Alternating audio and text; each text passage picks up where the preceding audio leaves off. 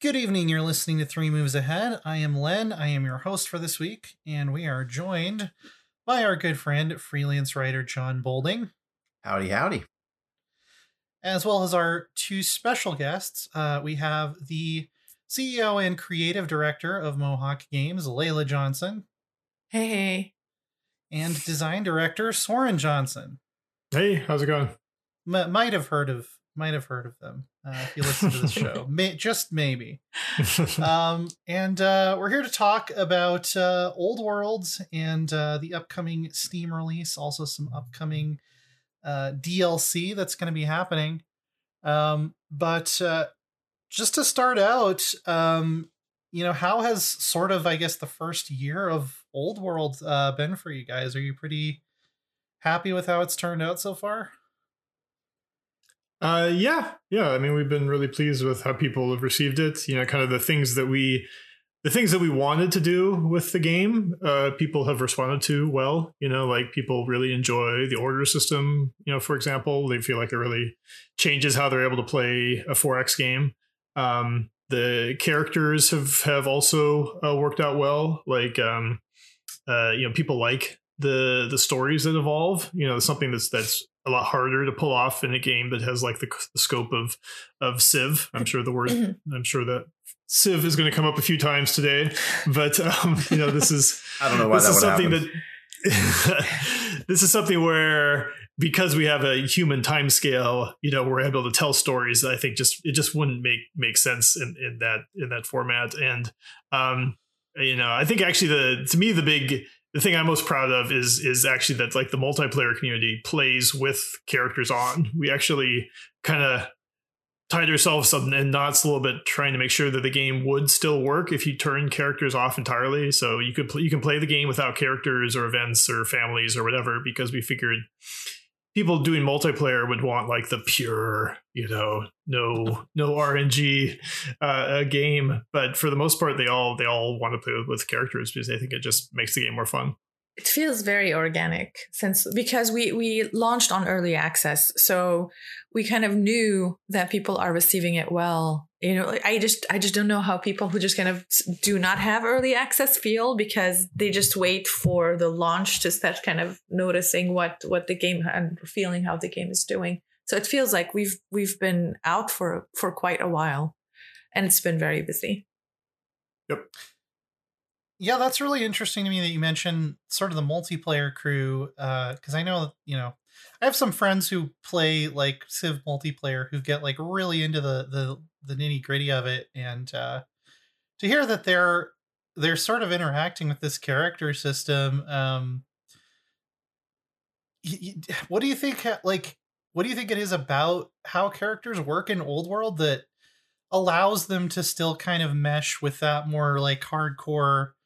To quote some strategy designer, the tendency to even optimize the fun out of a game, sort of play style that you see from like the really, really like hardcore deity level competitive 4X players. Sure. Yeah. So I think there's a pretty good answer to this actually, in that, so you could kind of if you try to look at characters in the abstract, like forget they're actually about people. Just look at it purely and like imagine it was an abstract, chess type game. What the characters actually bring to the game. And the nice thing that they bring is that the game changes. Like it adds, variation, but on top of that, it lets you give the player powers and then take those powers away. Right. I think that's something that 4X games have always kind of struggled with. Right. That there's this big snowballing problem, right? And 4X games will always have like a snowball thing. Like that's just kind of like inherent. But when you have characters who come along and you have like this really, really wise leader, or you have this tactician leader who's got all these amazing traits that lets them fight battles, or you have a hero leader so you can launch offensives, or you can have a diplomat leader that lets you or is it Orator, the one that lets you buy mercenaries, turn tribal units into mercenaries. These powers can kind of like come and go and change the way the game feels, and it doesn't feel arbitrary to the player that we're taking these powers away from you and replacing them with a different one, because it's just natural, right? Like your leader died and now you have a new leader, right? Like it's a very straightforward thing. So I think that's one of the big positives that people are reacting to, that, the 4X games have just this huge momentum once they get rolling, right? Like the game is going to go this one direction. And so anything you can do that kind of can change that momentum, even if it isn't necessarily like you're now failing, it's more like, well, you're now maybe succeeding, but you're doing it in some different way, right? Like, I think that's really interesting. Yeah, John, where have you kind of ended up in your relationship with Old World over the early access period? I was really pleased with Old World. I think anyone who listened to our first podcast on it can remember that.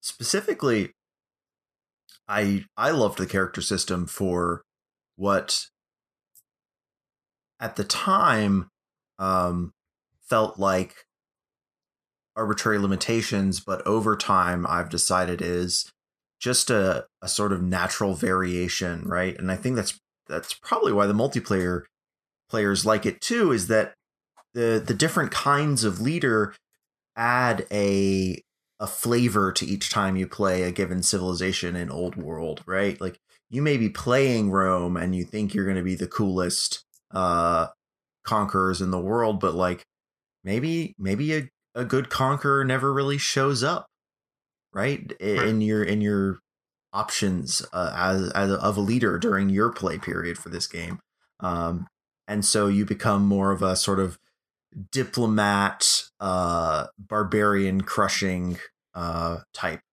And I find that the way Old World handles its time scale is really, I wouldn't have said it's a great idea for a Civ style or a hex-based, tile-based 4X, but it actually ends up being really approachable, I think, for a lot of players. Yeah, and actually, one of the things we're trying out with the new DLC is, one of the parts of it is the Greek campaign, and we're doing 6 scenarios which go from Marathon all the way to when Alexander's empire falls apart. And so we're like, well, since we have all these characters now, let's try allowing people to start their nations at different points, right? So you can start with different characters as their leader now. Like you can start with an older Alexander, or you can start with Leonidas, or you can start with I'm actually, we were just working on this feature, so I don't remember the details, but one of them might be Pericles, someone like that, right? Like, so you can start with different leaders from the same point, from different leaders with the same nation, right? And that's another thing that adds great variability. Like in multiplayer, for the most part, they play with like randomized leaders, right? So you start with Rome, but you might end up with a diplomat leader, instead. And that, it really changes the shape of the game. Yeah, I've always been a fan of the scenarios. In like Civ 4 and 5, I spent maybe as much time playing both the official scenarios and the fan-made some fan-made scenarios as the actual game.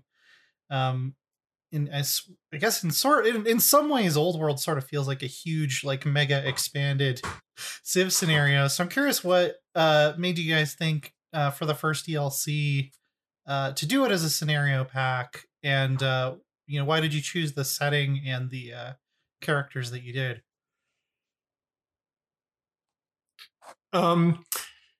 So I think that it's interesting. I never really thought of Old World in terms of like it's sort of like one giant scenario. I mean, that sort of makes sense, but I think that it means that the game is going to be really well suited for scenarios going forward, because basically anytime you start a game of Old World, it could be just like a game from a specific slice of time, right? Like the way a certain family tree is set up and a certain number of characters in your court with a certain number of traits, right? Like that's already going to lead to a different experience, right? So that's already kind of getting you halfway there with a scenario.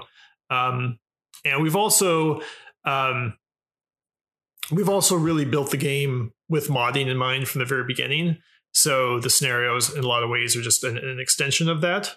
I don't know if either of you two tried the Carthage campaign that came with the game, but I think that was kind of like our first stab at it.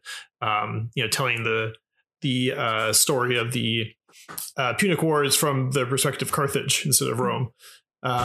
And they leverage both the event system and essentially the ambition system, really successfully, so that the events just give a lot of tools to the designers that I don't think we had with the Civ games, where you can give player choices in the scenario, and like in the fourth scenario in the Greek campaign, it's actually about what's going on in Greece while Alexander is trapezing through Anatolia and Persia and whatever.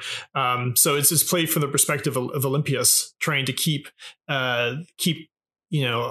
everything running well back home at Greece, and so it's handled almost entirely through events. We tried early on when we were working on the narrative design and character design or nation design. We cared. I was the head writer by accident because we couldn't hire writers to start writing when we lost publisher, and we needed events. So I started writing, and until we found some people to join who can write better. But I remember wanting to have more women leaders, and I did not want Alexander to be the leader of Greece. So I rolled it back to Philip, his father. And while we were digging, it was very clear that everyone hated Olympias, and it really, really bothered me because Alexander was not great the way we look at greatness today. He was a murderer. He was insane. He had lots of issues, and he killed a lot of people unnecessarily. And that made me kind of start looking at Olympias differently. And while also building the nations for Greece and Rome, I realized we have so much knowledge about these two nations. So we wanted to prioritize other nations. And I'm very glad that we started with Carthage because not a lot of people know about the other civilizations. And me being Phoenician, we had a lot of conversation in the house. I'm Lebanese about why don't we start with Phoenicians instead of Carthage as a nation? Why don't we do Phoenicia? And the reason for that is we wanted to migrate a little bit towards North African nations and start building on parts of the world that aren't as represented in games. So we're always trying to make representation without jeopardizing on gameplay, but just kind of keeping that in mind, a different approach. So when we create scenarios and when we create DLCs, we want to flip the table, or we want to play as the other nation that is being conquered. And I think that this is going to be something we're going to continue with. This is a beat we like. We try to approach it from the other side as well. The reason why we started with a Greek campaign and a Carthage campaign is also because we are getting in touch with designers from nations we'd like to build DLCs around. So it's no secret we want to work with, for example, Meg Giants to work on a DLC that is set in India. We're working with people from certain parts of the world to create DLCs that are closer to that part of the world. I'm working on the rise of the Arabs, and I'm having horrible experience doing this. So it's tricky. It's very tricky. Yeah. I want to say I'm sure there will be Alexander stands in shambles, but I'm very much on board with the.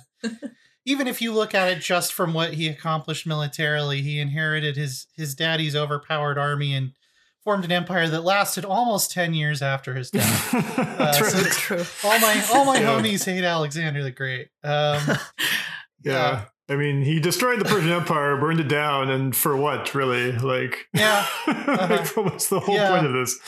Yeah. Look, And there are theories out there that say that he is actually involved in the assassination of his dad. So yeah, that's one of the main issues in the Olympias scenario is there's kind of like a bunch of events about, do you want to try to figure out who killed Philip, or do you want to frame someone? It's almost a bit like an RPG. yeah.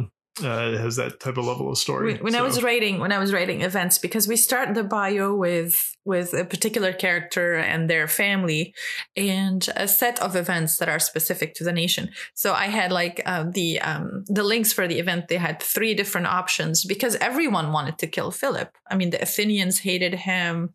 The Persians hated him. His son and his wife and his lover hated him. So there were lots of people who wanted him dead. So it could be really anybody, and we won't be really wrong about it. Yep. So we wrote events that result in one or the other type of outcome. Yeah, everybody wants to kill Philip. Just it really feels like a black comedy waiting to happen, like a Coen Brothers movie. Yeah. Who killed him first? Right? Oh, wait, I was on my way to kill him. Yeah, I could totally see that done in like a Death of Stalin style, Yeah, exactly. Like, stylized period piece. Yeah. Love that. I remember. I think I talked about it in my review, but the first game I played as Macedonia, Alexander was blinded at like a young age and ended up just being like a complete fail son or something. So it's funny how those historical characters can take very different paths in every game you play. John, I know you told me before the show that you had a lot of questions. I wanted to give you a chance to answer that, and then maybe we can loop back around to the other component of this DLC.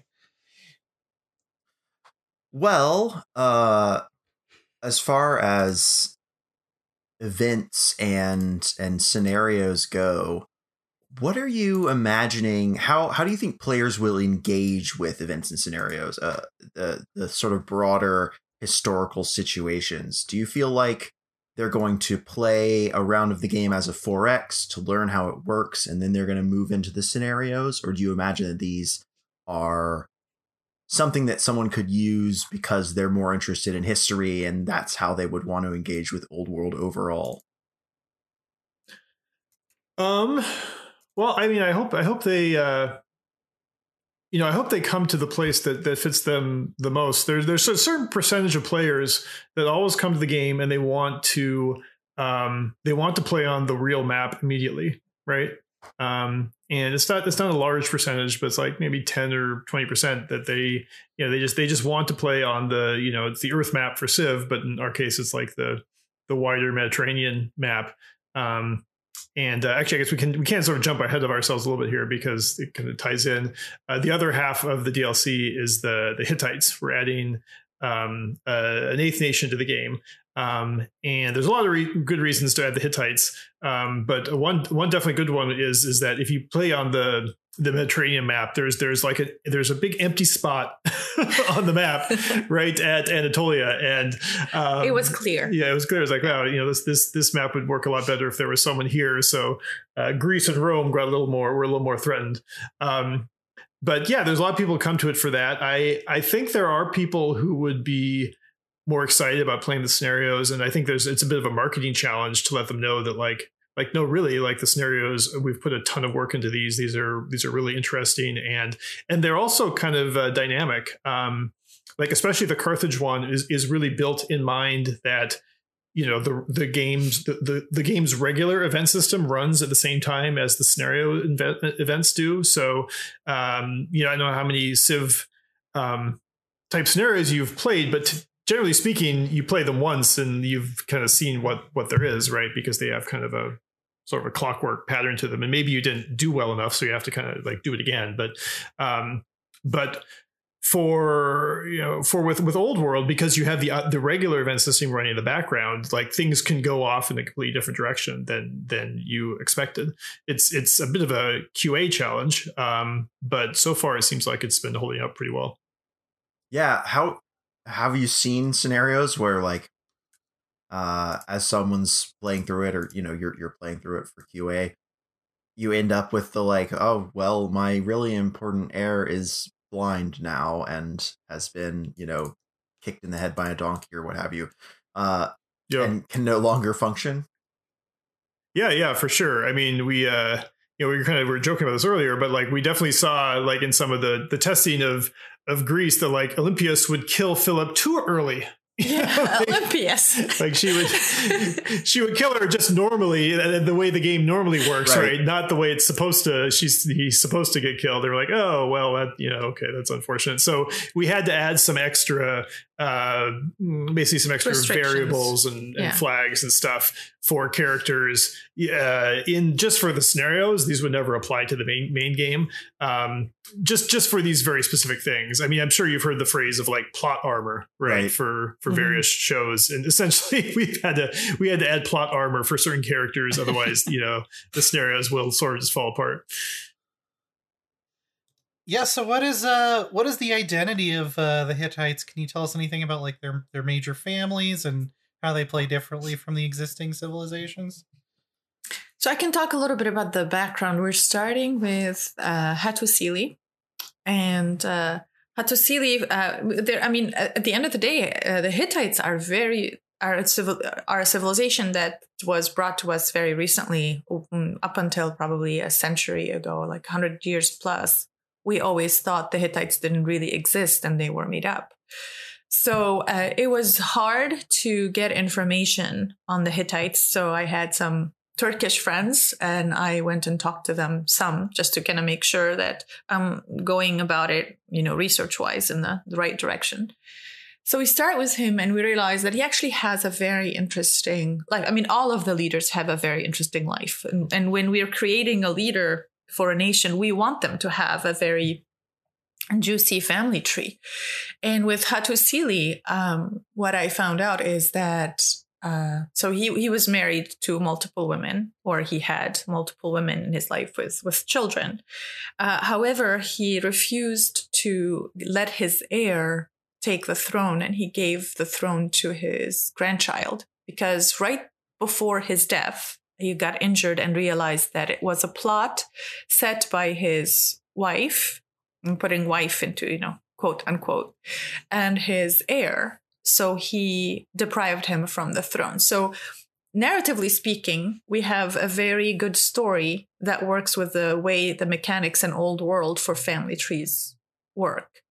And all we had to do is kind of basically look up and research what are elite units, what is specific to the nation, what were they good at, which is diplomacy, what kind of gods they had. So we build the shrines and everything else, just kind of, it's a list of things to make the Hittites comparable and, at the same weight as all of the other civilization. So I answered the narrative side of things. Yeah, from a mechanical point of view, we kind of looked at the Hittites are interesting just in terms of how little we do know about them, right? Like, as Leyla mentioned, like it was very confusing whether these people really existed or not. And, there were theories and then once they're actually discovered, then we learned some stuff. But obviously we know, there's no comparison. We know way less about the Hittites than all of the other nations in the game. But there are some things we do. They had a very interesting sort of legal system. And they had, I wouldn't necessarily say they had a constitution as we would think of it, but it was a bit less of a, pure autocratic, the kingship type thing. And so they start with some extra civics in every city, similar to how Rome starts with extra training in all of their cities. They had the 3-man chariot, which was very interesting. We found that out. Yeah, that's their unique unit, the 3-man chariot. So it's basically a chariot with some extra defense, because essentially they could have an extra person on board who could carry a shield. It definitely made a very good conversation with our art team, because they're like, we don't want to add a third person. It will look crowded on a tile. And I'm like, it will no longer be the 3-man chariot. Right, I know. You got to find a place for the third. I don't care if you stick him under the chariot, on the horse, just somewhere. It's funny. Every Civ style game I've worked on has always had an issue with chariots where they're just too big. They're so long, like it's so hard to get them on the tile, and like it's always awkward. So yeah, they have that. There was an issue. They seem to have been pretty big deforesters. Like they really chopped a lot of stuff down across Asia Minor. And I don't know how you could possibly model that in a game where you can chop down all the forests in Asia Minor. Right. So we have basically all of their units can chop forests. Like in normally it's just the workers, so you can have everyone. So if you really want to get rid of your forests, they're your thing. Of course, in Old World, you the way it works is you can half chop a forest, right? You can chop it down, then it can actually grow back. So I love these bits. Choose that if you want. When we find these bits in history, mechanizing history becomes like creating art. Right. And it's thrilling, it's exciting because, that's the bit I love about creating Old World or working on Old World. Anything really, it's just figuring out the balance or figuring out a way to mechanize history. Right. And it's kind of cool. Yeah. And they were able to master mobility even in terrain that was very hilly and rugged. So we also have it so that hills don't give an extra movement cost. They're able to move across hills as fast as anyone else would be able to move across open terrain. So I think those are all of their sort of main abilities. Yeah. I think the hardest part was, so for every nation we have a wanderer and we have like a building or creating the art for the leader. We have to have like a bit of a background. It was hard for the Hittites because we don't have a visual like a visual building or something. We know like the Egyptians have the pyramids. We have an idea. Some people tried to recreate the Hanging Gardens. We have visual references, even if some of these wonders do not exist anymore. With the Hittites, it was very difficult. So I had to sit down with my team. So I also function as a 2D art director. So the paintings that you see are like, because we have to research them and put them together and look for colors and talk to people who know about these things. So when we were creating the event art for the Hittites, it was really tough because we had to make up the visuals.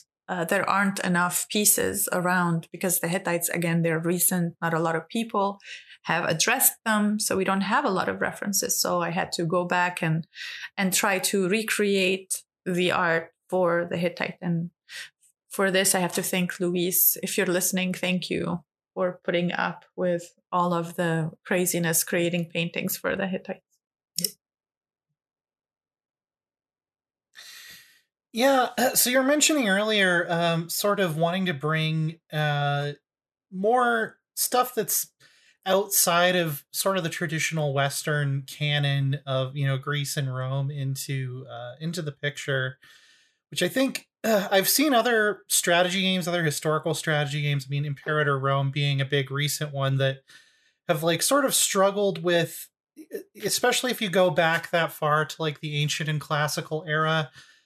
People just don't know a lot about it. They don't have like a lot of pre-existing emotional connection to things the way they might with like a game set in the early modern period where it's like, okay, this is like the direct predecessor to the nation I live in now. I mean, obviously, most people know about Egypt and they know about ancient Greece, at least to some extent. How do you go about, I guess, sort of introducing, someone like the Phoenicians or the Hittites, or you mentioned India as well, and sort of bringing that to these people that might not have had as much of an education in who these people are or what they were about, and making that sort of exciting and encouraging them to learn more. There's one obstacle that we can, overcome, and it's like lack of information. So you start giving information. And there's another obstacle, which is way harder, and if it's existing information that is wrong. So there's underrepresentation and there's misrepresentation. So when we deal with the culture, like, for example, something in India happening, we just start filling information about that part of the world, making sure that we spell the name that is closest to the way people in India, pronounce it, which is another thing we had to deal with, with Old World. It's like, what name are we going to adopt? Egypt isn't called Egypt. It's called Misr. So what do we do? Now, there are things that we just had to go with because we're already introducing a lot more. So we had to kind of choose a balanced version to offer to the player. But if I were to call all the shots on how we're going to approach the next DLC, I'll just absolutely give it like an immersive feeling when we deal with new cultures. The issue that I worry about the most isn't introducing new things that people do not know to the player, and hopefully they'll catch on and they'll enjoy it. And that's not what worries me. What worries me is when we deal with something, for example, like the Arabs. And the Arabs in the games industry aren't just underrepresented, they're also misrepresented. Think of any game that has Arabs in it. It's usually a game that deals with Arabs as something you shoot at. They're the terrorists. Now, imagine how many people have played these games and how hard it is going to introduce to them that, wait a second, actually, the Arabs have a lot to give. Let me just tell you about these poets. Let me tell you about, these peaceful thinkers. Let me tell you about the Sufis. Let me tell you about the music. Let me tell you about the culture. You're going to have to erase some things and replace them slowly, and you have to tread lightly.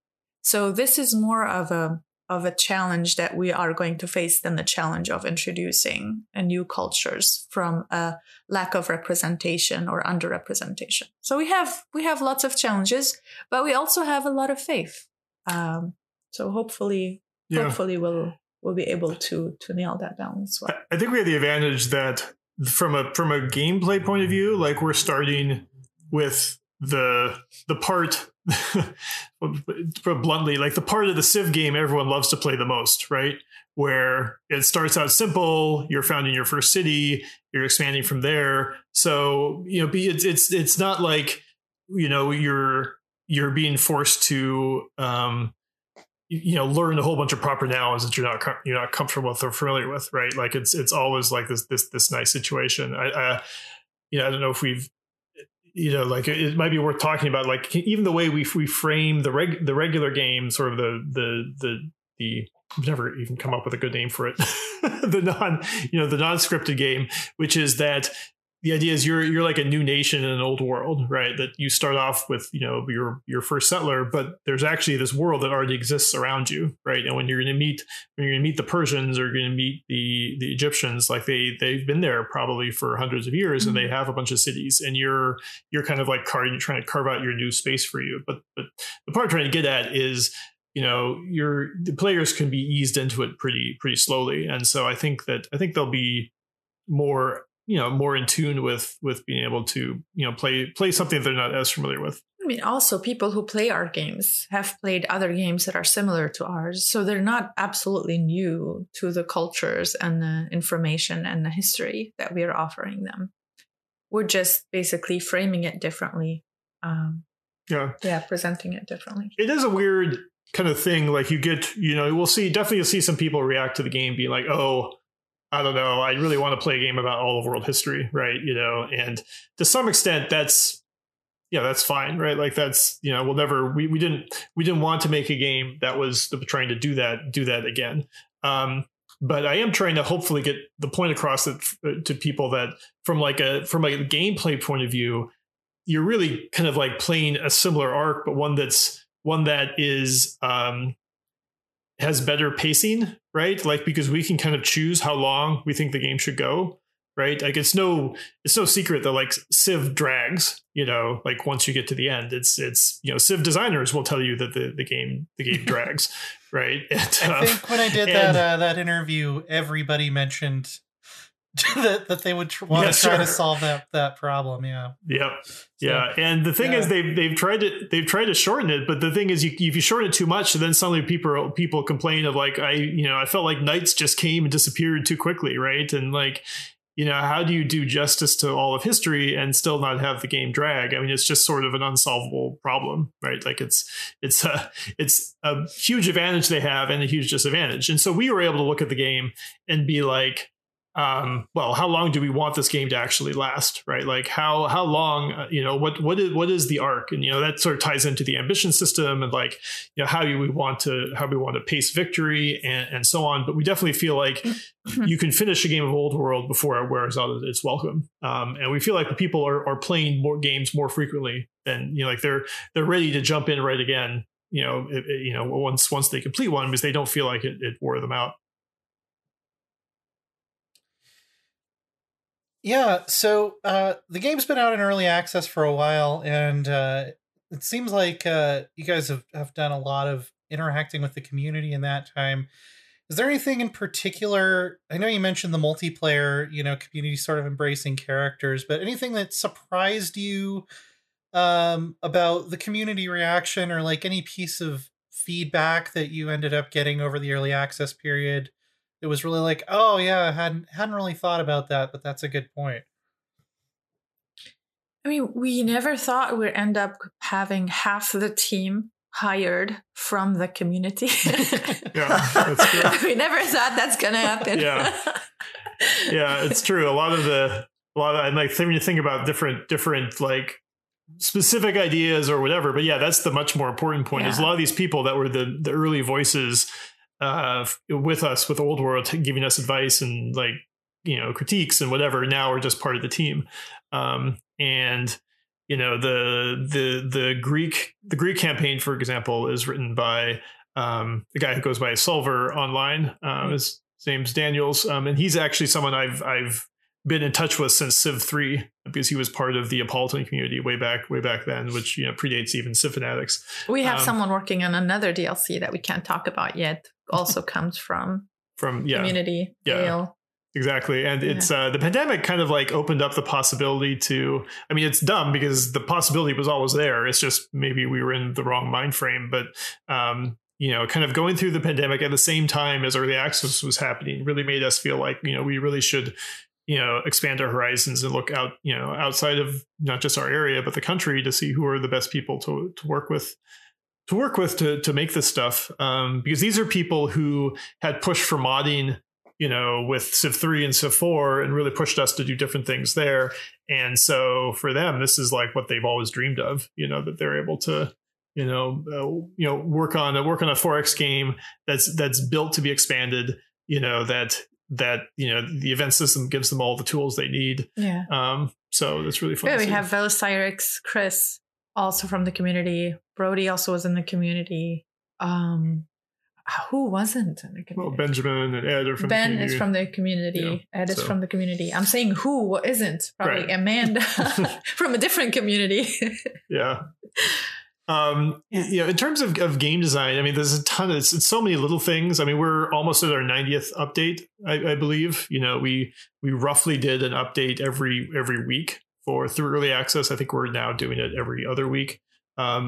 But I mean, what I really enjoy doing is anytime I can see someone come up with a good suggestion, that it can be something very small, but if I see something as a good suggestion on Discord, I'll do my best to like implement it that day.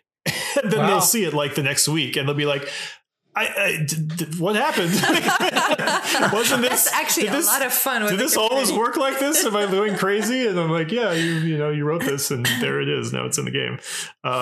So like we're essentially like a live ops company without all of the microtransaction garbage. This started like back with Off-World Trading Company. I remember us kind of like coming from work, I'd be streaming Off-World Trading Company and people would start saying, okay, well, the solar panels are overpowered. And, it's like almost always better to build solar panels than windmills. And I'd be like, yeah, it's kind of right. Like I'd go in and just talk about it with Soren for a few days. And then, he changes things so we could see, what's happening. And then we play with with that new change and see, okay, right. Even when we do like the patent labs, and different patents are stronger than other patents. So everyone's going for certain patents over others. So it kind of started a while back. It started with the Off-World Trading Company. I think one thing the community is good for is like pointing you to the way to like how to add variability to the game. So you're building a game that can be played for 1,000 hours, right? Because I think that is obviously, a challenge, but it's like, you make a game and, we've got the leaders, right? And like that works pretty well, but there's just all these really simple things you can do. Like, okay, what if you can randomize leaders? What if you can randomize the families? What if you can pick your archetype after the game begins, right? Just these little things that people ask for, where it's like, geez, I could implement this in like half a day and it would, unlock all of this great new replayability for the player. When you go ahead, John. Sure. When you were working on Old World, what lessons did you bring forward from Off-World Trading Company? Sure. Well, just as it's still in my mind, we definitely immediately did the thing where you could pick your nation after the game begins. Like, I still just love that feature from Off-World. Like, almost every. I mean, I'm trying to think of other games that have done this, but most games you just always pick who you're going to be before the game begins, and I feel like it's really great to do it the other way around. Let the game start and then decide, do I want to be the Romans this time or the Greeks or whatever. Probably the balanced economy too. I mean, that's we have the we have the market from Off-World. I sometimes I'm afraid it feels like my gimmick or something. Like I got to stick a market in every game. I liked it. I got in there and I was like, okay, yeah, this is Off-World Trading Company, awesome. Right. So, yeah.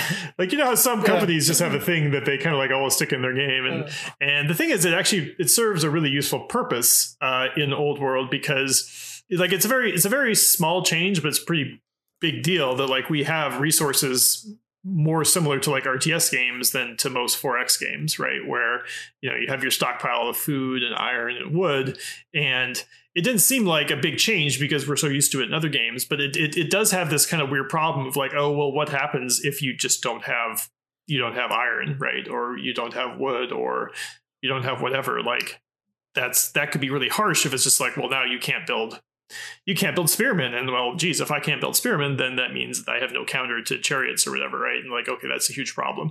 And it's like, okay, well, if we have the resource trading market, then there is always at least an option, right? Like it may not feel great to have to buy wood and have the price keep going up, but at least the game doesn't just, X number of options don't just completely get shut down if there is no market. I think there's a third thing with the release of Off-World Trading Company and on early access. I think what this helped us do is understand feedback and filter through feedback with experience. I think that also is a thing, that we can read feedback today and know what can work and how to read feedback better. Yeah, I think that's an additional thing. So one of the things I think we learned from Off-World was that, and this may sound paradoxical, but the team got kind of stressed out by monthly updates because it kind of felt like we were always like every month we had to release a new game, right? Because it's like, okay, we do a couple of weeks of development, and then okay, release is 2 weeks away, so time to lock the build, and let's start doing QA, and we'll create a branch, and anytime there's a important bug fix, we'll merge it over to the branch, and then suddenly now we have kind of like two different versions of the game we're developing. It's easy to forget things, and like when you see a bug from the community, was that from this version of the game or from the previous version? It's easy to forget. So we figured that the solution to that is just release an update every week. That like the solution to that is more updates, because essentially at that point, if there's ever an issue, you just be like, well, we'll just fix it next week, right? We don't have to worry. It's not that big of a deal, and unless it's like actually game breaking, little bugs aren't that important, and beyond that, it keeps us really closely in sync with the community, right? Like if they're talking about something, it's not something that we did 4 weeks ago. It's something that we did right now. They're playing the same game, same version of the game that we're developing. So I'd say that's another thing we learned from Off-World. Yeah, so for somebody who, maybe they jumped in at like the beginning of early access just to see what this was, or at some point in the middle and decided they wanted to, wait for the full release, what are they going to notice that's different, you think, when they pick it up, in the final version? I mean, if they haven't touched the game in a couple of years, I think they'll certainly notice that the UI has been kind of refined and improved significantly. The event system. Yeah.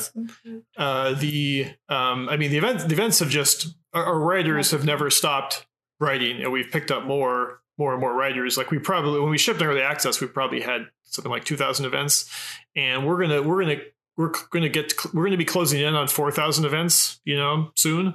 It's one of the wonderful things about the event system is it doesn't, I'm always concerned about adding bloat to strategy games, right? That like once the game, theoretically in a platonic pure world or whatever, at some point you finish a game and it's done. And it's like, well, now there's nothing more than should be there. And if you add anything more to the game now, it actually makes it worse, right? But that's not really the way the world, that's definitely not the way game development works nowadays. But there is still that pressure, I think, of, you don't want to just keep cramming stuff into your game, but you obviously want to keep developing it. You want to keep making the game richer and deeper and more interesting. And events are a great way to do that, because we could just theoretically add infinite events to the game, and it just makes the each experience more different as opposed to more complicated, right? So I think that's a big plus. Yeah, that actually segues really well into another question I had, which is, I'm sure you wouldn't be able to give us any specifics, but do you think Old World would lend itself to more of a Civ style big expansion that changes up the feature set in some way? Or are you pretty happy with like the level of feature saturation in the base game and you'd rather do other stuff? Well, we're going to see how people respond to the Greek campaign, right? And like how they enjoy that. I do think that, Old World is uniquely positioned to do campaigns and scenarios really well. So I hope people really enjoy that, because if they do, that'll be a very clear path forward. We have other stuff that we're developing right now that we haven't talked about. So I'm like, we probably shouldn't talk about too much, but there's other stuff we can add to the game that doesn't necessarily add new rules. But this is definitely a topic of debate within the company, like what we should do to the game going forward. I would say that we're definitely going to be more conservative. I think if you look at one end, if you look at it as a spectrum, right, like Paradox is way out on one end where, they're just constantly like, to me, I feel like their games sometimes suffer because they just keep throwing more and more stuff into them. And you feel like at some point you're kind of drowning in new systems. And so I think we're not going to want to do that. It's okay. Not naming any names. I mean, just some of them, it's just like, it's amazing. I mean, I don't like, from a purely technical point of view, I don't know how they pull it off, because the amount of technical debt a game like that must like accumulate over time is just seems crazy. But have you ever seen a bowl of spaghetti? Right. Yeah. Yes. Yeah, exactly. So we're really concerned about that. And I definitely think that we want to add new things to the game that, make the game more interesting. Well, yeah, I mean, it's like, that's kind of not a super interesting thing to say, but I'm trying to, the thing is, I feel that because I know where you're going is when we create something that's fundamentally changing the game, we'd rather make a new game. And right. I think this is where we're headed. We have ideas that are close to where Old World is, but kind of also very different. So we'd rather start a whole new project with that idea instead of just adding it and making Old World very different from the way Old World is. Yeah, there's some places we could take the game where it's like, okay, what about it in this setting? Okay, at this point, now it feels like it's a different game. And we could take the Old World engine and create a sort of a different type of game on top of it, right? Yeah. And that to me is how I kind of would go forward. Like at some point there's some threshold you cross. And so we're kind of like cognizant of that. And there is like a list of what ifs, but some of these what ifs would play better if the game is different. Yeah. It's interesting how this stuff works, because I think there's a certain amount of just momentum of how people do things. And since Old World is new and we're to some extent a new studio, we can kind of figure out this stuff as we go along, which is kind of where we are right now. Like you can tell, the Paradox Studios obviously have a very specific way of doing things. Firaxis also has a very specific way of doing things. I found I always saw it as NFP. I assume that stands for New Frontier Pass. Is that right? Mm-hmm. Yeah, that was a really interesting thing to watch, because basically it felt like for Civ 6, the 2 expansions was kind of like the game just lurching forward in default mode, right? Like this is the way the game has always worked. Civ 3 came out, there were 2 expansions. Civ 4 came out, there were 2 expansions. Civ 5 came out, there were 2 expansions. Civ 6 came out, there were 2. It's just that's the way they do things, and so they're on this rail and they just go down that direction, whether that's the best path for the game or not, right? And so NFP was interesting because that was like kind of the first times I saw them be like, okay, let's jump the tracks and kind of like think about what are other ways we can expand Civ, because these games are these amazing palettes to do all sorts of things with, right? Like, and so it's you don't want to get too boxed in. Well, and that's, I think, part of the overall architecture of a lot of strategy games. They have this unique design challenge where, as we were talking about earlier, and as you brought up, when people design a shooter or a puzzle game, they're not necessarily trying to design a game that people will play for 1,000 hours. Whereas, those designers are happy if people want to play their game for 1,000 hours, and maybe they're thrilled, in fact, if that's the game they end up with. But most strategy games, that's a goal from the start, right? Yeah. Yeah. Yeah. Yeah. It's intimidating, honestly, Yeah, I was just and this came up recently when we were talking about Total War Warhammer 3, and like, yeah, I played like 100 hours of that and put it down, and like, to me that's fine. Like most games I don't play that long, but there's like a vocal part of the community that's like, we want more stuff. Why did you just release a single player campaign and that we can't play infinitely? And it's like, I don't know, like most games I would play through the story once or twice and then be pretty happy with that. Like, yeah. So just go look at your Steam backlog, folks. Come on. Right. Yeah. But yeah, there's a certain subset of user that it becomes like their hobby, right? And for a lot of these games, like if you look on Steam Spy or whatever, you'll see this weird like U-shaped curve for the like average play time, right? Where you'll get like, obviously most people are on the like less than 20 hour side of the curve. But then on the weird other end, you'll get like a bunch of people who have played the game 3,000 hours. And it's those are definitely 2 different audiences. I got maybe a question for you too. Sure. And if we're kind of near the end here, like one thing I think that's a little different, about Old World is kind of the way it frames victory, and also the sort of like asymmetrical, basically game state. That Civ portrays itself almost kind of like a board game, right? Like everyone starts in the same place, which we sort of aggressively don't do, right? And then also, kind of like preset theme victories have become kind of a very standard thing for 4X type games of like, oh, there's your science victory and there's your cultural victory and your religious and whatever. And I kind of have felt like that's become a net negative, which is why we went with kind of like the dynamic ambition system, with the idea that like we wanted the chance for people to change their path as the game progresses, and also just that you're not going to have control over which ambitions are given to you, so you're kind of forced to play differently than you would normally. So I'd be interested to hear if you two had any reactions to that that type of situation, or that the way the game played out that way. I'm always interested in the difference between setting a victory condition from our position as observers of history, or setting a victory condition from the position of the people inside the game. who lived in that period of history. And I think that Old World does a good job of having a way to win, which is sort of an arbitrary outside. You're sort of like your conquest victory, which is ultimately very sort of gamist, or your complete 10 ambitions victories.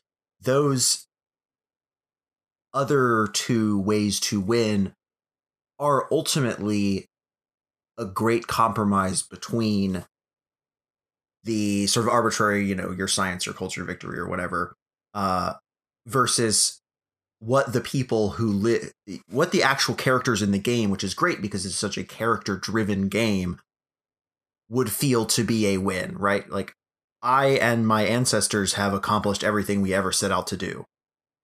That's a victory for those people. Even if ultimately, like the Hittites, they become someone who is lost to history for 3,000 years. They probably felt like winners. Right. Yeah, I mean, I've always been definitely skewed. I think anyone who listens to this show knows I'm skewed more towards the role play side of things. So, I'm the sort of person that someone can come up to me and be like, oh, Len, are you okay? You look like you've been crying. And I'm like, oh yeah, I was just thinking about the Battle of Alesia. So it's like, that the drama is such a huge part of it to me, and the stories you tell.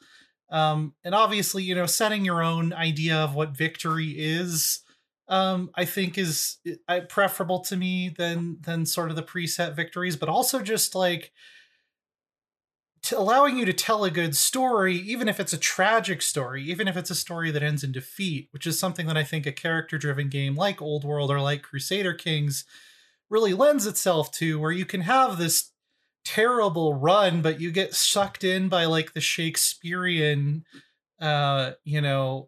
melancholy of it. Yeah. To the point where some of my favorite, games are ones that I remember are ones where everything went wrong, and my great, amazing, leader, who was virtuous and ruled justly, just ended up like Ned Stark, and that caused a succession of sons and grandsons who all sucked, and the kingdom fell apart. And I love that kind of a strategy game that allows me to have those sort of stories is one that I'm very very satisfied with. Yeah, the part of Old World that drew me in very quickly to writing events was the historical stories that I can break into events and get them to be a link. And the first story I remember I wanted to break and turn into small little events was the story of Olga of Kiev. And she's a woman whose husband was assassinated. And then she went on this vengeful trip to kill all the people who are in charge, who were responsible for her husband's death. And it's fascinating. I'm not going to tell the whole story now because, we are short on time. It's worth Googling. It's definitely worth Googling. Like we keep talking about like the battle at Thermopylae, what the Spartans did. There's a movie made about it. And it's like, how is this not a thing? You need to make a movie about this woman, they were trying to put her in her place and force her to marry someone else. And she went and conquered them with a child she's trying to protect. So it's kind of very interesting how history can move us in certain ways. And I don't know if at the end of it, you call what she did right or wrong or victory at all, but she was able to get herself out of that marriage. Yeah, actually, well, the thing you said about, it's nice if victory can be determined by the characters. Like, what do they think victory meant, right? Yeah. And that ties into the ambition system. That's actually one of the bigger changes. I'd say that we kind of took. You asked about how the early access and open development changed. This is one of the bigger ones, which we're still kind of in the process of doing. Ambition was a system that was in very early, and it was initially very gamey. It is still kind of to some extent, in that, you get these 3 choices that come up, and they come from your families. And that was like a nice innovation that was like, oh, let's have them theme based off of the families. So the families you choose determine kind of what kind of ambitions you get, but it still feels kind of like very much, just a gamey part of the experience. And so we're in the process of trying to convert the game so the ambitions almost always come through the event system. And that's something we're doing slowly because it takes a lot of time to write all these events. But hopefully that's something that people will notice is a big difference from, if they picked up the game 2 years ago to now, is as they play the game, they're going to feel like the ambitions are just these natural things that come out of the event system, and these choices they make, and how they build their characters and so on. Because it would be I think to have a statistic thing where we're asking players whether to them victory is black and white or just a combination of a lot of gray. Right. Does that make sense? Yeah. I mean, I really got weirded out by like the whole explosion of the success of Crusader Kings really weirded me out as a game designer, right? Because for a number of reasons. I mean, I was obviously inspired by it to, invest in characters, but the fact that like people didn't seem to care whether they win or lost, like whether they won or lost, felt like it was in like this bizarro land that I didn't know what to do but I didn't know what to do with, because like I felt like that's actually a huge advantage Crusader Kings has, that somehow people are bought into it enough that they don't care about victory, because as a Civ designer, victory is this huge thing hanging over the game and the player, right? And I don't think it's okay. I don't think in a traditional 4X game it's okay to just be kind of like, well, no one really cares about victory. There's some random number that goes up, but like you just play it for the experience. Like I think it still needs to function as a game. So that was one of the, I think, difficult kind of like needles we had to thread with Old World, of like how to have a game with like meaningful character stuff that can deviate in strange ways. Yet at some point it does still need to tie back to something where you feel like, okay, I either won the game or I lost the game. And like, that's the outcome. Right. All right. Well, thanks to you both for taking the time to sit down with us. Did either of you have any like final thoughts about the big release or the DLC that you think our audience would be interested in before we wind down here? I mean, it's just been a great ride, like, I didn't necessarily know if I'd ever go back to making a 4X game, after Civ 4, because I had done my time in the salt mines of 4X development.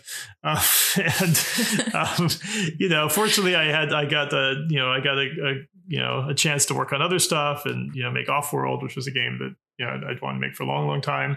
This might be the last 4X, by Soren, because I know what he's going to be working on for the next 10 years.